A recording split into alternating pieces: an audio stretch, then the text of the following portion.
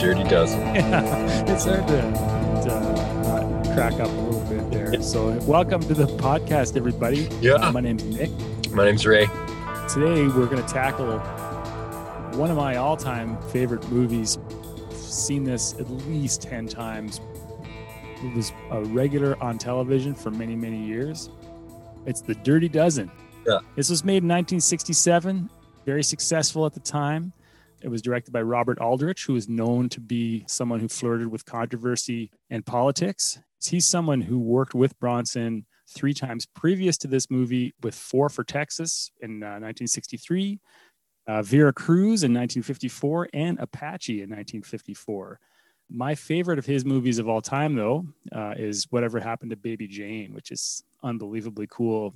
Some people describe it as like a horror movie, but it's got Bette Davis versus Joan Crawford in this kind of twisted noir from LA in the 60s, early 60s. So this is the same director. He was supposed to do Death Hunt too, but then he ends up backing out. So he was supposed to reteam with Bronson and Marvin a little later. And I forget who does direct Death Hunt. Do you remember? Oh, that's a good question. I think it's Peter Hunt, the guy who did like the James Bond movie. He's most known for Majesty's Secret Service. But, that gets me thinking, like Lee Marvin, too. He's somebody who goes way back with Bronson. He was in a few movies with him, going back, I think they're like 51, 52. Both of them are uncredited in The Diplomatic Courier. Another one is You're in the Navy Now, 1951, when Charles Bronson was actually Charles Baczynski. Just bit players then. You could never really say those guys wouldn't have stole the scenes that they were in, obviously. Oh, certainly. Yeah, for sure. But so this is a pretty cool movie. One thing about it, it's an ensemble cast with a lot of star power. We're going to get a little bit into all of that today. And I guess we should start off with our 1-minute summary. Give the whole rundown in this movie in 60 seconds. And you're going to do this time around. This movie's 2.5 hours long. So I'm going to try to cram all of the pertinent and key details into a 1-minute synopsis. Nick's going to give you the whole rundown here in 1 minute. Yeah. And, spoiler alert for sure, but I've seen this movie literally, like I said, 10 or 11 times, and it didn't matter. It's the ending is equally as stirring and disturbing as it was the first few times I watched it. So, okay, here it is. You got a stopwatch ready? Yeah. All right. Okay, just say when. Okay. Go. The Dirty Dozen, starring Lee Marvin, Charles Bronson, Telly Savalas, Donald Sutherland, Ernest Borgnine, Jim Brown, John Cassavetes, Clint Walker, and an impressive number of A-list supporting actors, is a World War II action movie about a secret operation happening in concert with the Allied D-Day invasion. Lee Marvin is a fiery, impatient, and somewhat insubordinate Major Reisman, who is tasked with what looks very much like a suicide mission to infiltrate a German-occupied chateau in France, kill all the Nazi generals on site, and escape back to the coast to meet the invading troops for D-Day. Complicating matters, his team for the mission is to consist of military convicts sentenced to death or life imprisonment. The bulk of the movie is Marvin confronting the limitations of his soldiers and the inability/madness of his superiors. Some great sequences of team building, subtle character development, and overcoming obstacles add up to the denouement. Marvin's team parachuting behind enemy lines to complete their mission. The end result is all-out carnage, with 11 of the 12 killed in combat, the Nazis and their female companions incinerated in what is most certainly a war crime, and an escape back behind Allied lines for the surviving 3, which is Marvin, Bronson, and prison sergeant played by Richard Jackal. Woo! Yeah, I think that was just a shade over a minute there. I don't know. There was some hesitation at the end. At the end of the mission. Yeah. At the end of the mission, there was a little bit of hesitation. But no, you were right in there. That was good. That was a good rundown of what happens. Well, thank you. And, it's funny to say that there was no hesitation at the end of the mission, because certainly the one, again, spoiler alert, but at the end of this mission, somehow they get from this exploding chateau being chased by Nazis way back to the coast to meet up with the Allied troops that are landing for D-Day. And there's no explanation how they did that. Bronson's pretty badly wounded.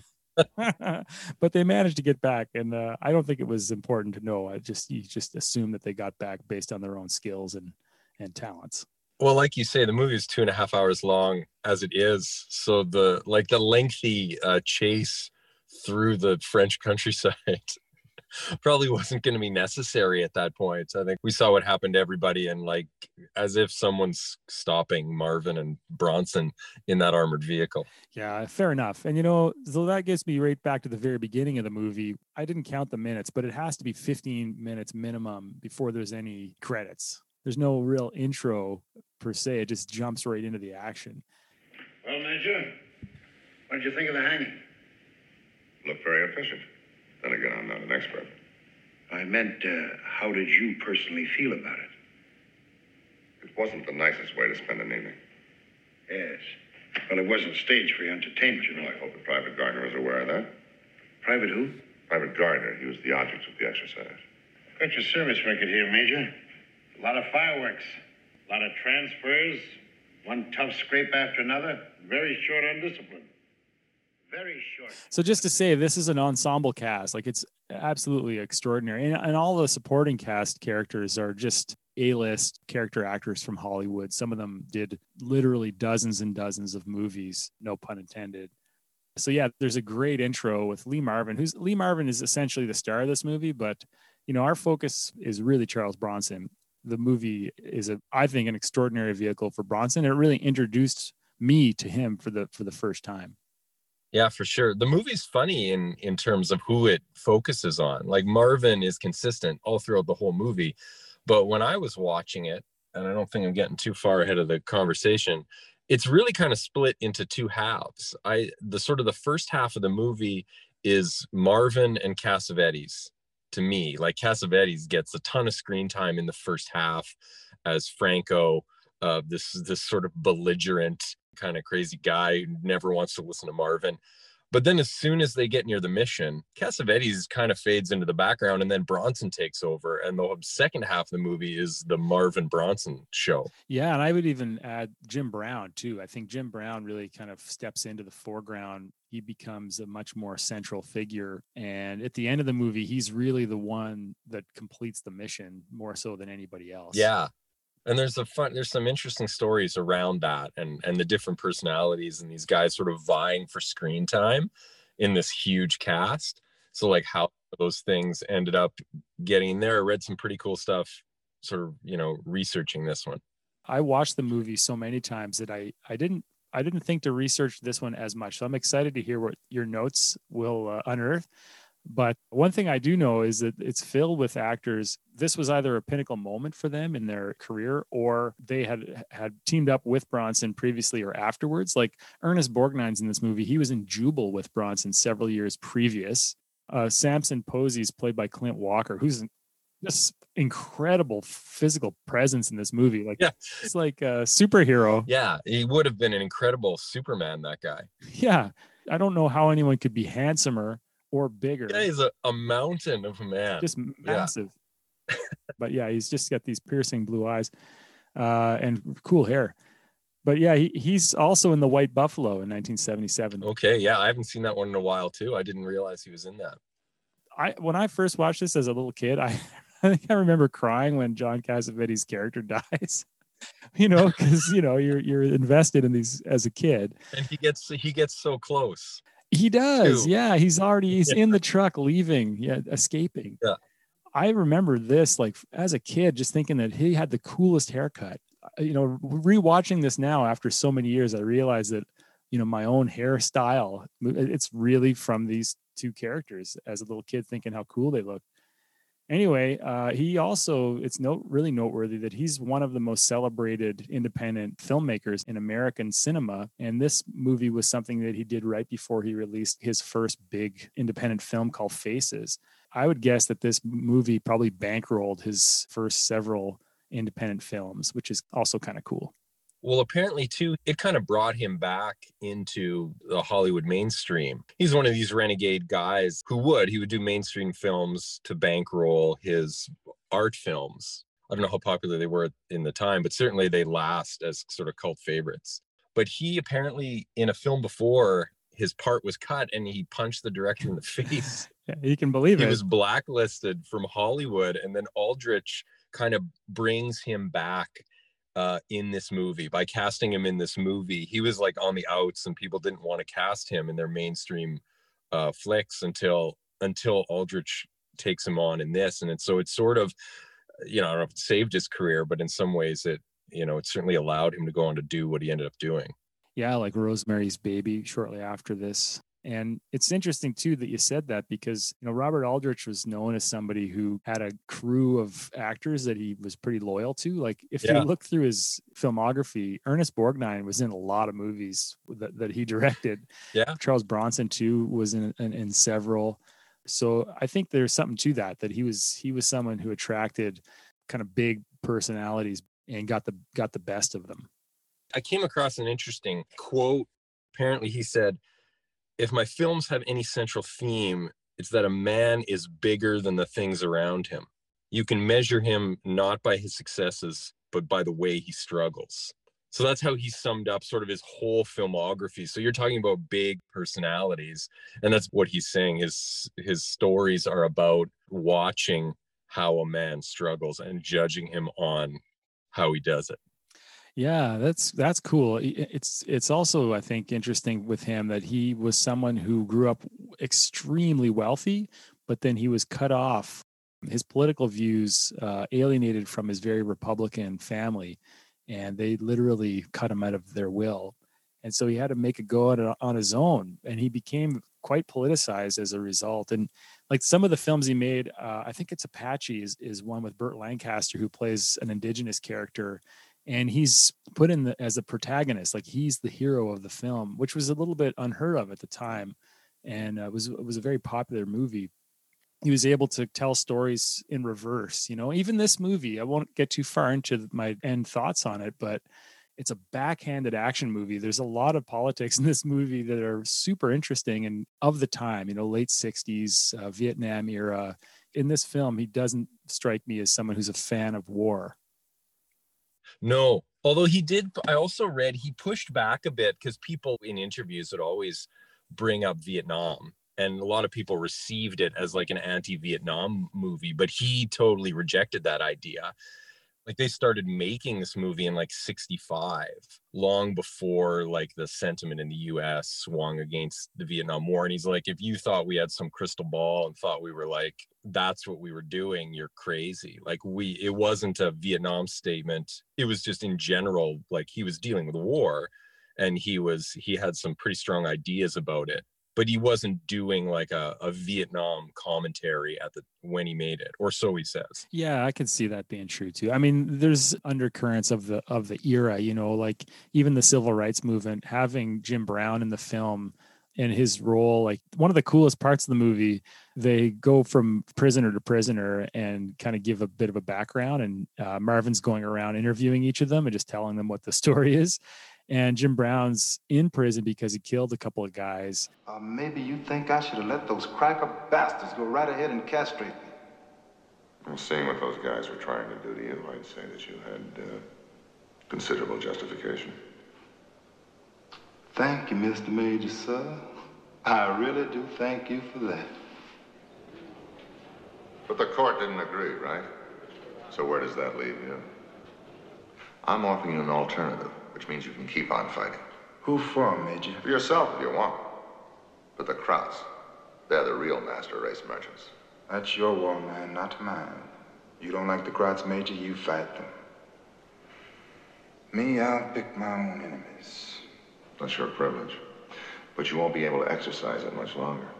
Guard, because on March 25th, you have a date with the hangman. That's just 6 days from now. Politically at that time, that was probably something you may not have seen 10 years earlier. Like a lot of that stuff comes from the book too. I'll talk about the book a little bit later, and there's actually way, way, way more of that in the original source material. Tons of it has to do with Jim Brown's character and a couple other characters. And so there's a lot more of that kind of commentary and those kinds of issues come through in the book. But it would have been a 10-hour movie if they kept it all in. So. Yeah. I was going to say one thing more about Aldrich is it's pretty interesting that he cast a lot of World War II veterans as the stars in this movie too. So while it might have been a Vietnam era film, it was very much anchored by World War II and the personal experience of the actors in it, who I'm sure provided a strong authenticity to their roles. They all had actually been in the war and in their own lives. So yeah, the authenticity is pretty off the charts. 20 years earlier, though, we were talking earlier about how, like, the movie's made, they're filming it in 66 or whatever, and the cast of characters is, like, while all amazing, are almost certainly too old to be playing the roles that they are. Yeah, I joked that maybe they were arrested in World War One. Yeah. They're all pushing 40, if not more, Yeah. I think Bronson, if this is 66, Bronson's 46 years old. Yeah. Well, so speaking of Bronson. Yeah. How does Bronson enter this movie? What's the first time we see him? The Bronson entrance. Is it a signature Bronson entrance? Is it a little different? What do we get?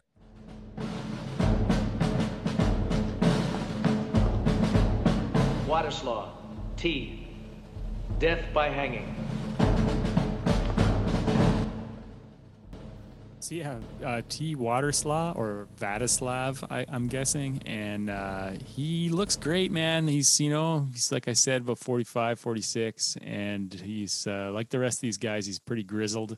There's a scene shortly after this where Lee Marvin visits him and meets him in his cell and tries to convince him to join, his Dirty Dozen mission.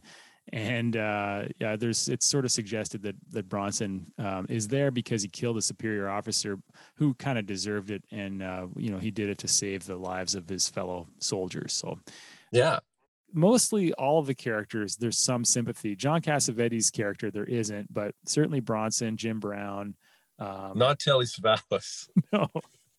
No, Telly Savalas is the one dark horse in this whole movie who's just like a total creep. Yeah. It's hard for me to remember all of the crimes, but some of them are pretty bad. And one of the things about the movie is, like, these are bad guys. Like, it's not like sugar-coated. It's not like he was falsely accused, or like you can kind of imagine a movie that did that, where there were this ragtag crew, but they're kind of misunderstood. It's not really the case here. Like, these guys all did something bad. There's a couple of rapists in the crew. Like, these aren't guys that you immediately have any sympathy for. Yeah, like Telly Savalas is a racist, he's a rapist, and he's a murderer. He doesn't really redeem himself at any point. Like, he has a sense about him that's comical, like he's larger than life because he's Telly Savalas. He's funny to watch. I was thinking about this earlier. Like, he's funny to watch, but he's not funny. You know what I mean?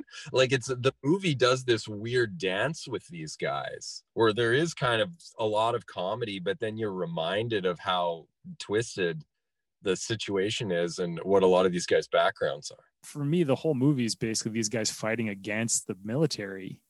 Either they've been convicted rightfully of some pretty heinous things, or they've been squeezed between a rock and a hard place by the Army or the Air Force. Yeah, or they're just put in weird situations and they're just aggressive individuals and they just make terrible choices too. We go on that mission, we all get killed. That's what they want. That's what they want.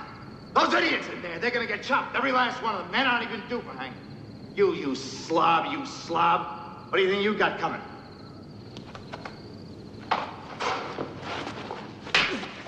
This is a film that comes before Bronson's really huge breakout. So this is maybe one of the big roles for him that really starts to distinguish him as a superstar. And then he goes off to Europe shortly after, and he comes back and he does all the most incredible films of his career. Yeah, I love his role in this movie. It's a little understated. Next to Jim Brown, next to Clint Walker, whatever his name is, he's pretty small. Donald Sutherland's like 6'5". Telly Savalas is a pretty big man, and you got Bronson, who's he's built, but he's 5'8" or something like that in real life. But apparently Aldrich like to play tricks on him too, is one thing that I read. Like when the guys have to line up in some of the shots, he would purposefully put Bronson between Donald Sutherland and Clint Walker, who are both just two towers, and like he wouldn't say anything about it. He would just put Bronson there and make him stand there and just start laughing and stuff. I'd love to read about the behind the scenes relationships that were happening. You know, it's well known that Lee Marvin was a big drinker. There's talk of how Bronson confronted Lee Marvin for being drunk all the time during this film. I read that story in a couple different places, so I don't know if it's grown in legend as it got passed around the internet or how true it was, but apparently Bronson said he was going to kill him. Yeah. I thought you claimed that he was going over the hill. What the hell are you talking about, claimed? He was going over the hill. My outfit was pinned down by the most murderous crossfire you ever saw, half of them bleeding to death. And this lover, he took off like a jackrabbit. Okay, you touch on it a little bit, but I think one thing we like to talk about always is where in Bronson's career this movie falls. And so speaking of him being already a little older, like the arc of Bronson's career being so interesting, he toils away for a long time, really bit parts, non-speaking parts. They try him as a lead in a couple of movies. That kind of period of his career culminates with his own TV show. And so he's like the star of a TV show for whatever, like 2 years or something like that. And then he ends up with another 10 years of this time parts of amazing ensembles. Like he's in all the greatest movies that have like a big crew of manly actors. Bronson is in every one you can name, basically. Yeah, especially the good ones anyway. Yeah. I guess there's lots of those movies that we wouldn't mention. Who knows? But yeah, Dirty Dozen happens just before he goes to Europe. And that was a big step for him because he became an international superstar after this. So this was one of his last big American films before he went to Europe and really kind of distinguished himself. Yeah, because I think he took off as a personality in popularity more so than was happening in North America, right? So while he was in these great movies, he was sort of frustrated in this perpetual supporting role that he was always in. The fact that it took so long for like the North American audience to come around to him, he was left with a bit of a chip on his shoulder. Like he carried this around for the rest of his career. Like it seems from lots of anecdotes that people tell. There's so many faces in this film where you're like, oh yeah, like that's someone who I've definitely seen in many, many movies. For sure. And you kind of place them is really fun when you watch a film like this, an ensemble movie like this, and trying to track down each of these actors and see what they were in previous. And then afterwards, someone like Ernest Borgnine, the first time I saw this movie, I was like, oh, it's the guy from Airwolf. You know? Right? Yeah. And then you realize, no, Ernest Borgnine was in, 100 incredible movies, and it's like, yeah, and he's won all kinds of awards and stuff too. But well, you could do worse than being Airwolf, though. Okay, so what do we want to get into next about this movie? There's so much to talk about with it. Firstly, no mustache in this film. No mustache. Is this coming off like a mustache period and he shaves it off for the movie, or is this part of a no mustache period for him? All the films that I've seen of him in the 60s, he has no mustache. Although I'm sure there's probably a movie or two that I haven't seen somehow that he has a mustache, but it's not as kind of signature trademark look at this point. That's for sure. And the big movies in the 60s, Magnificent Seven, Great Escape, this one, all no mustache. So another story I was reading was that he really, really didn't want to cut his hair for this movie. Yeah, it's short. There's a story, I think Donald Sutherland tells this story where Aldrich gets on the phone, or he at least acts like he's on the phone with Bronson's agent in America. And he says, hey, Charlie, are you going to cut your hair here, or do you want him to fly over and do it for you, or something like that? And basically doesn't give him any choice, and then he ends up doing it. But yeah, so he was resistant. He didn't want the sort of military cut. That's something I appreciate about this movie, though, is that the aesthetic is pretty realistic. It wasn't the kind of movie that cuts any of those kinds of corners. And because at the time you'd see films like that where it's like, oh yeah, this is a Western, but that guy's clearly coming out of 1970, right? You know, this is not a film like that. This is Yeah. very authentic in terms of the style and the look and the pacing. Yeah, his hair looks great. He's got short military style hair.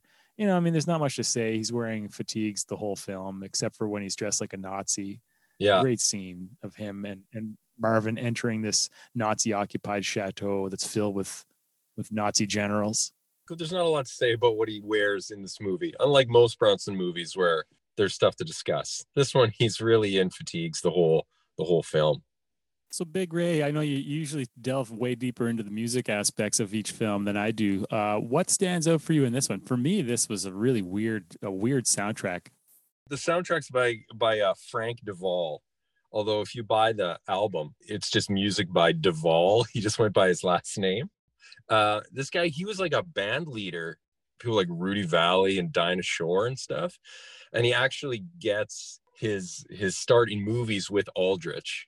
Aldrich brings him on, and he ends up doing a whole bunch of Aldrich movies, and he ends up getting nominated for like 5 Oscars, this guy, throughout his career.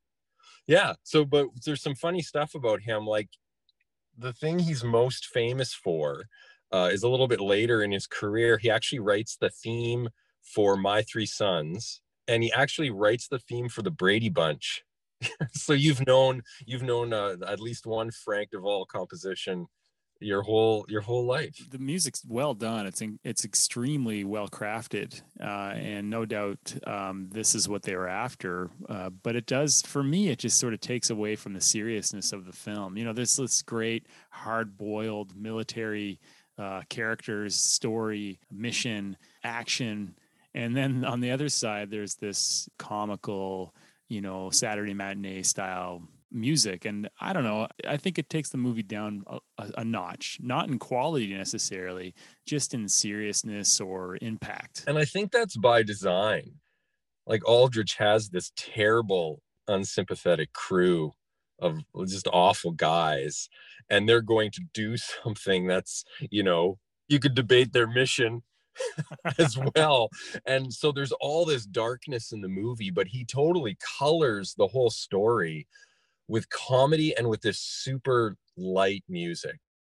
I think if you closed your eyes at most parts of the, you know, through the Dirty Dozen, and somebody told you were watching like a Bob Hope war film, that you would probably buy it. Like, it's very much almost like Disney-ish kind of Peter and the Wolf, with instruments doing these little comedic flourishes, wah, wah, like this kind of stuff. And it is kind of strange. Yeah, I guess it's just that this movie's got such star power, and like the story's great. They blew just an enormous amount of money on the sets, and yet this music, I just feel like it could have been even more impactful. Like, this movie could have been a serious classic. I mean, it is an action classic, but I think it could have been even more if they hadn't made this aesthetic choice with the music that they picked. Major Reisman reporting. Where's the general? Like, the movie is taking sort of an older style, and then it's kind of slipping in this sort of nihilistic anti-war sentiment, and it's kind of sneaking up on you because you're watching this thing with this light music and this humor and stuff, and it's just like, wait, what did these guys do? Like, tell me, what do you think about Trini Lopez singing a whole song right in the middle of the movie? By the way, Trini Lopez quits the movie at the urging of Frank Sinatra, because the shoot is going on quite long, and Frank says, like, ditch this movie. You got to keep getting some product out in the States for your music career. And so he leaves. The character isn't initially supposed to die, and they just have him die off screen in the parachute drop. But that wasn't in the original script. That's because he left. But not before he could film his musical scene and put a song in the movie. Great song too. He sings the song Bramble Bush, which is on the soundtrack, and which is a big hit. Like, the movie spawns a hit single. I think coming in the 50s, there were lots of songs in the movies. And in the 60s, it seems like they always tried to keep one. Like, they always tried to have a song on the soundtrack, even if it's kind of shoehorned into the movie like it is here. Like, let's just make one of the soldiers a singer, and we'll have him sing this song, and we can put it out. But it was a big hit. Yeah, it's a real Tin Pan Alley move too. Putting music into a film, a song into a film, and then having it played in a specific moment, kind of like an early music video, where then people would leave the movie theater and want to go buy and listen to the album. So they would have this built-in, marketing structure for recorded music that would allow the producers to make even more money from the film. And maybe that's a good segue, thinking about how this movie is a bit of a transition from one era to the next. A good transition too for us to talk about the substance of this film.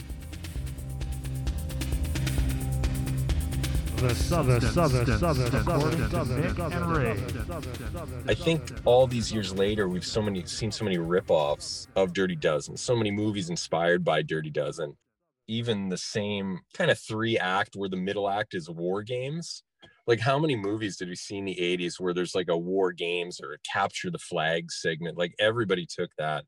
And then this ragtag crew has to come through in the end in the real situation. Like, even stuff like Police Academy and stuff would ripped off this same thing. But in this movie, like, they pretty much all die, and most of them are bad guys. So the movie uses them up like the military. This is why they've picked them. And in the end, they succeed and they do die. And you're kind of like, well, do they redeem themselves? I don't really know if they do redeem themselves. I think the movie's really strange in that way.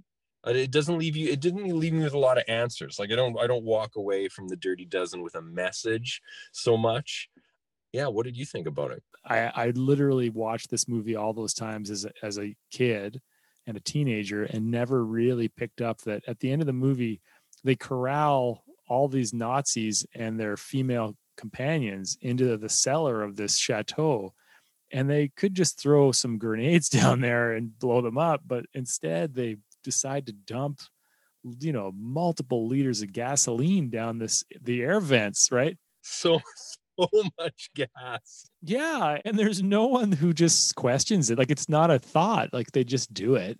There's this incredible scene where Jim Brown does this 50-yard dash and gets gunned down, but he manages to throw a live grenade into each of those vents. And so, yeah, I guess my big takeaway from it is it's a weird climax to have the ending be essentially, these guys committing an incredible war atrocity. Yeah. But I mean, I think that was the point, right? Ultimately, my guess is that Aldrich is trying to suggest that war is thankless. It's bad. It's not, no one wins, right? These guys who are kind of pinned down by their place in the military, they fight and they have no real choice but to accept the suicide mission. They almost all die. And then in the end, the guys who basically lived through these horrible atrocities, and they get shipped back home. And there's a sense throughout the whole movie, which I think is something we haven't touched on, but the madness of the brass, like the generals on both sides are portrayed as being loose cannons. But I think, yeah, the big kind of takeaway for me, at least, I guess, is that war is thankless and terrible, and everybody loses. Yeah. I think it's sort of in the tradition of some classic war books in that way, like All Quiet on the Western Front sort of thing, or Generals Die in Bed or whatever, when you find out that the higher ups are just as much your enemy, if not more, than the people that you're shooting at. I think it's definitely sort of in that zone, but at the same time, it's a stirring action movie where they are they're going to kill a bunch of Nazis, which is, it's funny. The movie does kind of have its cake and eat it too in that respect. And I think it does pretty well at it. Like, you can have that conversation like that we're having, but at the same time, it does manage to walk the line and have one foot in those older war movies where, there's a secret mission to get some Nazis, and it's hard to argue with that, A lot of explosions, and there's some good fights. Yeah. It's really interesting that way. It does kind of do both things at once. And the mission is just to sort of reiterate how bad it is, or I don't know, who am I to say, but the plan is basically to go there and kind of kill everyone. And in doing so, we'll probably hit a bunch of really important Nazis. Like that's literally the plan. Just kill everyone that's there, and we're bound to get some people that are important. Yeah, which is, but I think that was probably what was done. Like there's this sense of like us as civilians imagining that, military during the wars were worried about maybe some collateral damage at a chateau like this. But ultimately, I'm sure that if they knew there was a chateau in France filled with Nazi generals, they'd probably try to take it out. They probably would. They would probably send 12 heavily armed convicts with grappling hooks to take them out. Yeah. One thing really sticks out for me is the number of the actors that were military, had served in the Second World War too. So Lee Marvin himself, like his whole character throughout the movie is so insolent and so fed up and just has a hair trigger. Like he hates the people above him. It's just a visceral kind of relationship he has with all of them. And I think that's kind of the message of the movie. He embodies the whole message of the movie. And yet his job in the movie is to eliminate that same attitude from the guys below him. So we have these like 3 layers of command, and he has no time for his higher ups. And yet he has to demand the respect of the guys below him. So he's just in the middle, kind of at war with the people above him and below him. Do you want to talk a little bit about the book? Because I'm excited to know more about it. You're about to be backed into Bronson's Book Corner. E.M. Nathanson puts out The Dirty Dozen in 1965, so it's made into a movie pretty quickly. It's a huge hit, sells like 2 million copies, and then is turned into the movie right away. So there's massive differences between the book and the film. It's really interesting because I'd seen the movie many times. So I sit down to read this thing, and it starts off, it reads just like the movie. And so you're getting introduced to all the guys, and you're starting to hear their backstories, and then it just goes and goes and goes. And it's a 500-page book, and the book you don't get to the mission. Like the mission itself depicted in the movie is about an hour long, and in the book it's like the last 3 pages, which is really bizarre. And you only hear about the mission in the form of this sort of report, but the entire book isn't really about the mission at all. It's all about Reisman and these guys and how they all got there, and all their backstories and all their emotional struggles and their training. The entire book is the training. It's an interesting choice then that they made to make the movie so much more about the mission. I guess that makes sense for an action movie, but what about the characters like Bronson's character, Jim Brown's character? A ton of the book, believe it or not, is Jim Brown's character and Samson Posey's character. In the movie, Jim Brown plays Robert Jefferson. They changed that name for the movie. In the book, his name is Napoleon White, which is maybe a little on the nose. I don't know. Like they changed it for the movie, but his experience and what these guys did to him and the revenge he extracted, and a lot about his attitude, being an African-American soldier in World War II. There's a lot of the book is taken up with his experience. He's a super smart character. He gets tons of great scenes. The bit that Bronson gets in the movie with the ink blots, in the book, that goes to what would be Jim Brown's character. So they kind of steal from these different characters and move them around. For instance, if I were to say happiness, you might say children. I wouldn't say that. Well, that was just an example. But if I said ambition, what would you say? I wouldn't say anything. Well, let's give it a try, okay? Weapon. Baseball. Knife. Dodges. Officer. Pitcher.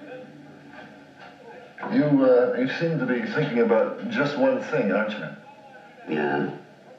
What are you thinking about?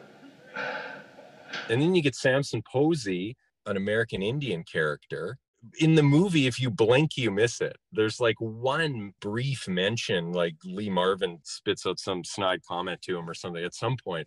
But in the book, it's a massive part of the book. It's a really interesting book in that regard. It's a real psychological study of all of these men with a war background, but very little in the way of any kind of fighting or, actually war action in the book. Well, Ray, thanks for reading that and for your insights. That's super interesting. The next segment is something we like to do, which is to look at online reviews of films and just sort of check in on what other people are saying about the movie. And The Dirty Dozen was generally beloved as an action film, but it was polarizing to some degree as well, just because of, the ending, and not everybody loves a war movie. So let's have a look at what people are saying here. The Review Roundup. Most of the reviews are 10 out of 10, 9 out of 10, big success. Someone says all-star cast. The next one's compelling plot, interesting characters, blah, blah, blah. But then there's a whole bunch that say, The Dirty Dozen is totally stupid. It's evil. Here's a good one. January 8th, 1999. The Dirty, totally stupid, it says. I need not waste words on this film. I was totally repulsed. To put it in simple terms, a totally unrealistic American glorification of World War II. Pathetic. And there's a bunch of those, actually, which is kind of funny. But, here's another one, another silly war fantasy from the 60s. Very rare, though. Like, mostly it's either 10, 8, 10, 9, 10, or it's a 1. I have to imagine, I'm trying to imagine the series of decisions that results in that review. It's 1999, so maybe somebody's going into Blockbuster or something, and there was like, I'm looking for a hard-hitting, realistic, nuanced take on war that doesn't glorify anything. Perhaps this Dirty Dozen looks good, and then they take home, like, in this review they seem surprised. What? This is a glorification of I'm rating a strongly worded review. I don't know what that person was thinking. Like, yeah, when did they turn the movie off is what I'd like to know. Did they get through the whole 2.5 hours and then they were repulsed by the ending? Or did they turn it off after Lee Marvin's character pushes Clint Walker's character, Posey, to the brink and he attacks him with a knife, and then Marvin flips him with a judo move? Like, maybe that's when it was too much for them. They turned it off. Tell me, Posey, what did they lock you up for? I mean, what did you do? I already told you that, sir. Well, tell me again. I'm sure that your friends over here would like to know, too. What'd you do, Posey? This fella wouldn't stop pushing me, and I don't like to be pushed, so I hit him. Killed a man with your bare hands because he shoved you? I only hit him once. Only hit him once. Another thing that we like to do here is our rating system. I like to try to pin the rating to something that happened in the movie, some prop, or maybe some word that was recurring, something that Bronson does or says throughout the movie that's kind of unusual. In this film, I was really struck by the number of times people said the word lovers. Like, it's this war movie, and they really refer to one another quite often as lovers. And I don't think in some sort of sexualized way, just this weird slang kind of term that they use. Well, I know I didn't pick up on this at all. So was it a slang? Like, was it a slang? Was it a slang of the 60s? Was it a slang of the military? Know. Like, where do you think? I'm assuming that it's from the 60s. But no, the guys would say things like, Well, what do you think, Sergeant? I think you'll do just fine, sir. Don't give me that. I said, what do you think? I think the first chance one of them lovers gets, he's going to shoot the major right in the head, sir. Thank you, Sergeant. And it's a couple of times, at least 3 times in the movie, they use that term, which I found interesting. So today we're gonna rate this film in terms of lovers, and I'd say let's do for the sake of the movie's title, let's go. How many lovers out of 12 you want to rate The Dirty Dozen, Ray? Okay, am I going first? Yeah. I am gonna give The Dirty Dozen, 9 lovers out of 12. Wow. Okay. Yeah, I really enjoyed this. I hadn't seen this movie in a long time. I too saw it when I was very young. Probably my introduction to Bronson now that I think about it. But I had a blast watching this movie again. I think we didn't even really talk about the action, but I think the last act of this movie is amazing as just a thrilling a war movie. And I loved it. It does start a little bit slow, but by the end I was really into this one. So okay, but 75%, that's a 75 out of 100. 9 lovers out of 12. Okay, you know what? I'm going to have to go myself. I'm going to have to go with an 11 out of 12. 11 lovers out of 12, because the film is just so fascinating. Like, there's nothing boring or like this film is not a time waster. It may be long, but the cinematography, the directing, like everything about it is worth seeing.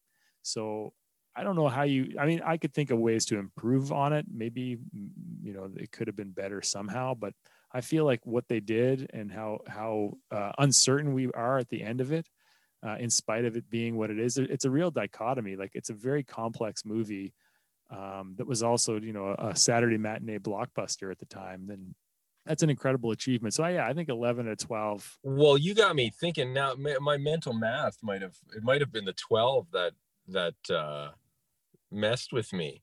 Now it's only 75%, you say.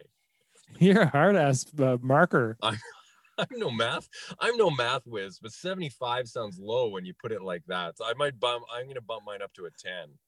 Okay. I'm always trying that feels better as we do this. What are my maxed out full mark Bronson movies, and how do other movies measure against those? So it's always I did 10 feels good. 10 feels good to me. Okay, well, listen, this has been a lot of fun. What's next? What do you want to talk about next week, Ray? I don't know. This one was my pick, so it's up to you. Well, man, I think we should go Death Hunt. We should hit Death Hunt, because I'm excited to just shift gears here. We went from the 70s back to the 60s. Let's go to the 80s. I think Death Hunt's one that I haven't seen probably since the 80s, so I'd like to see it again.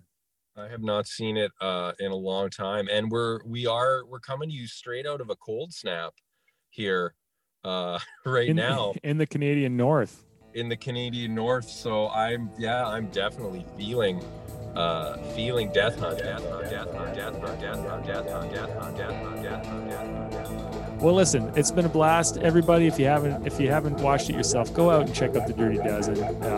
We obviously highly recommend it. You may not love the ending, you may find some of it objectionable, but I think you'll find it entertaining. Yeah, this has been really good, Nick. Yeah, thanks so much, Ray. Hard Times on Film.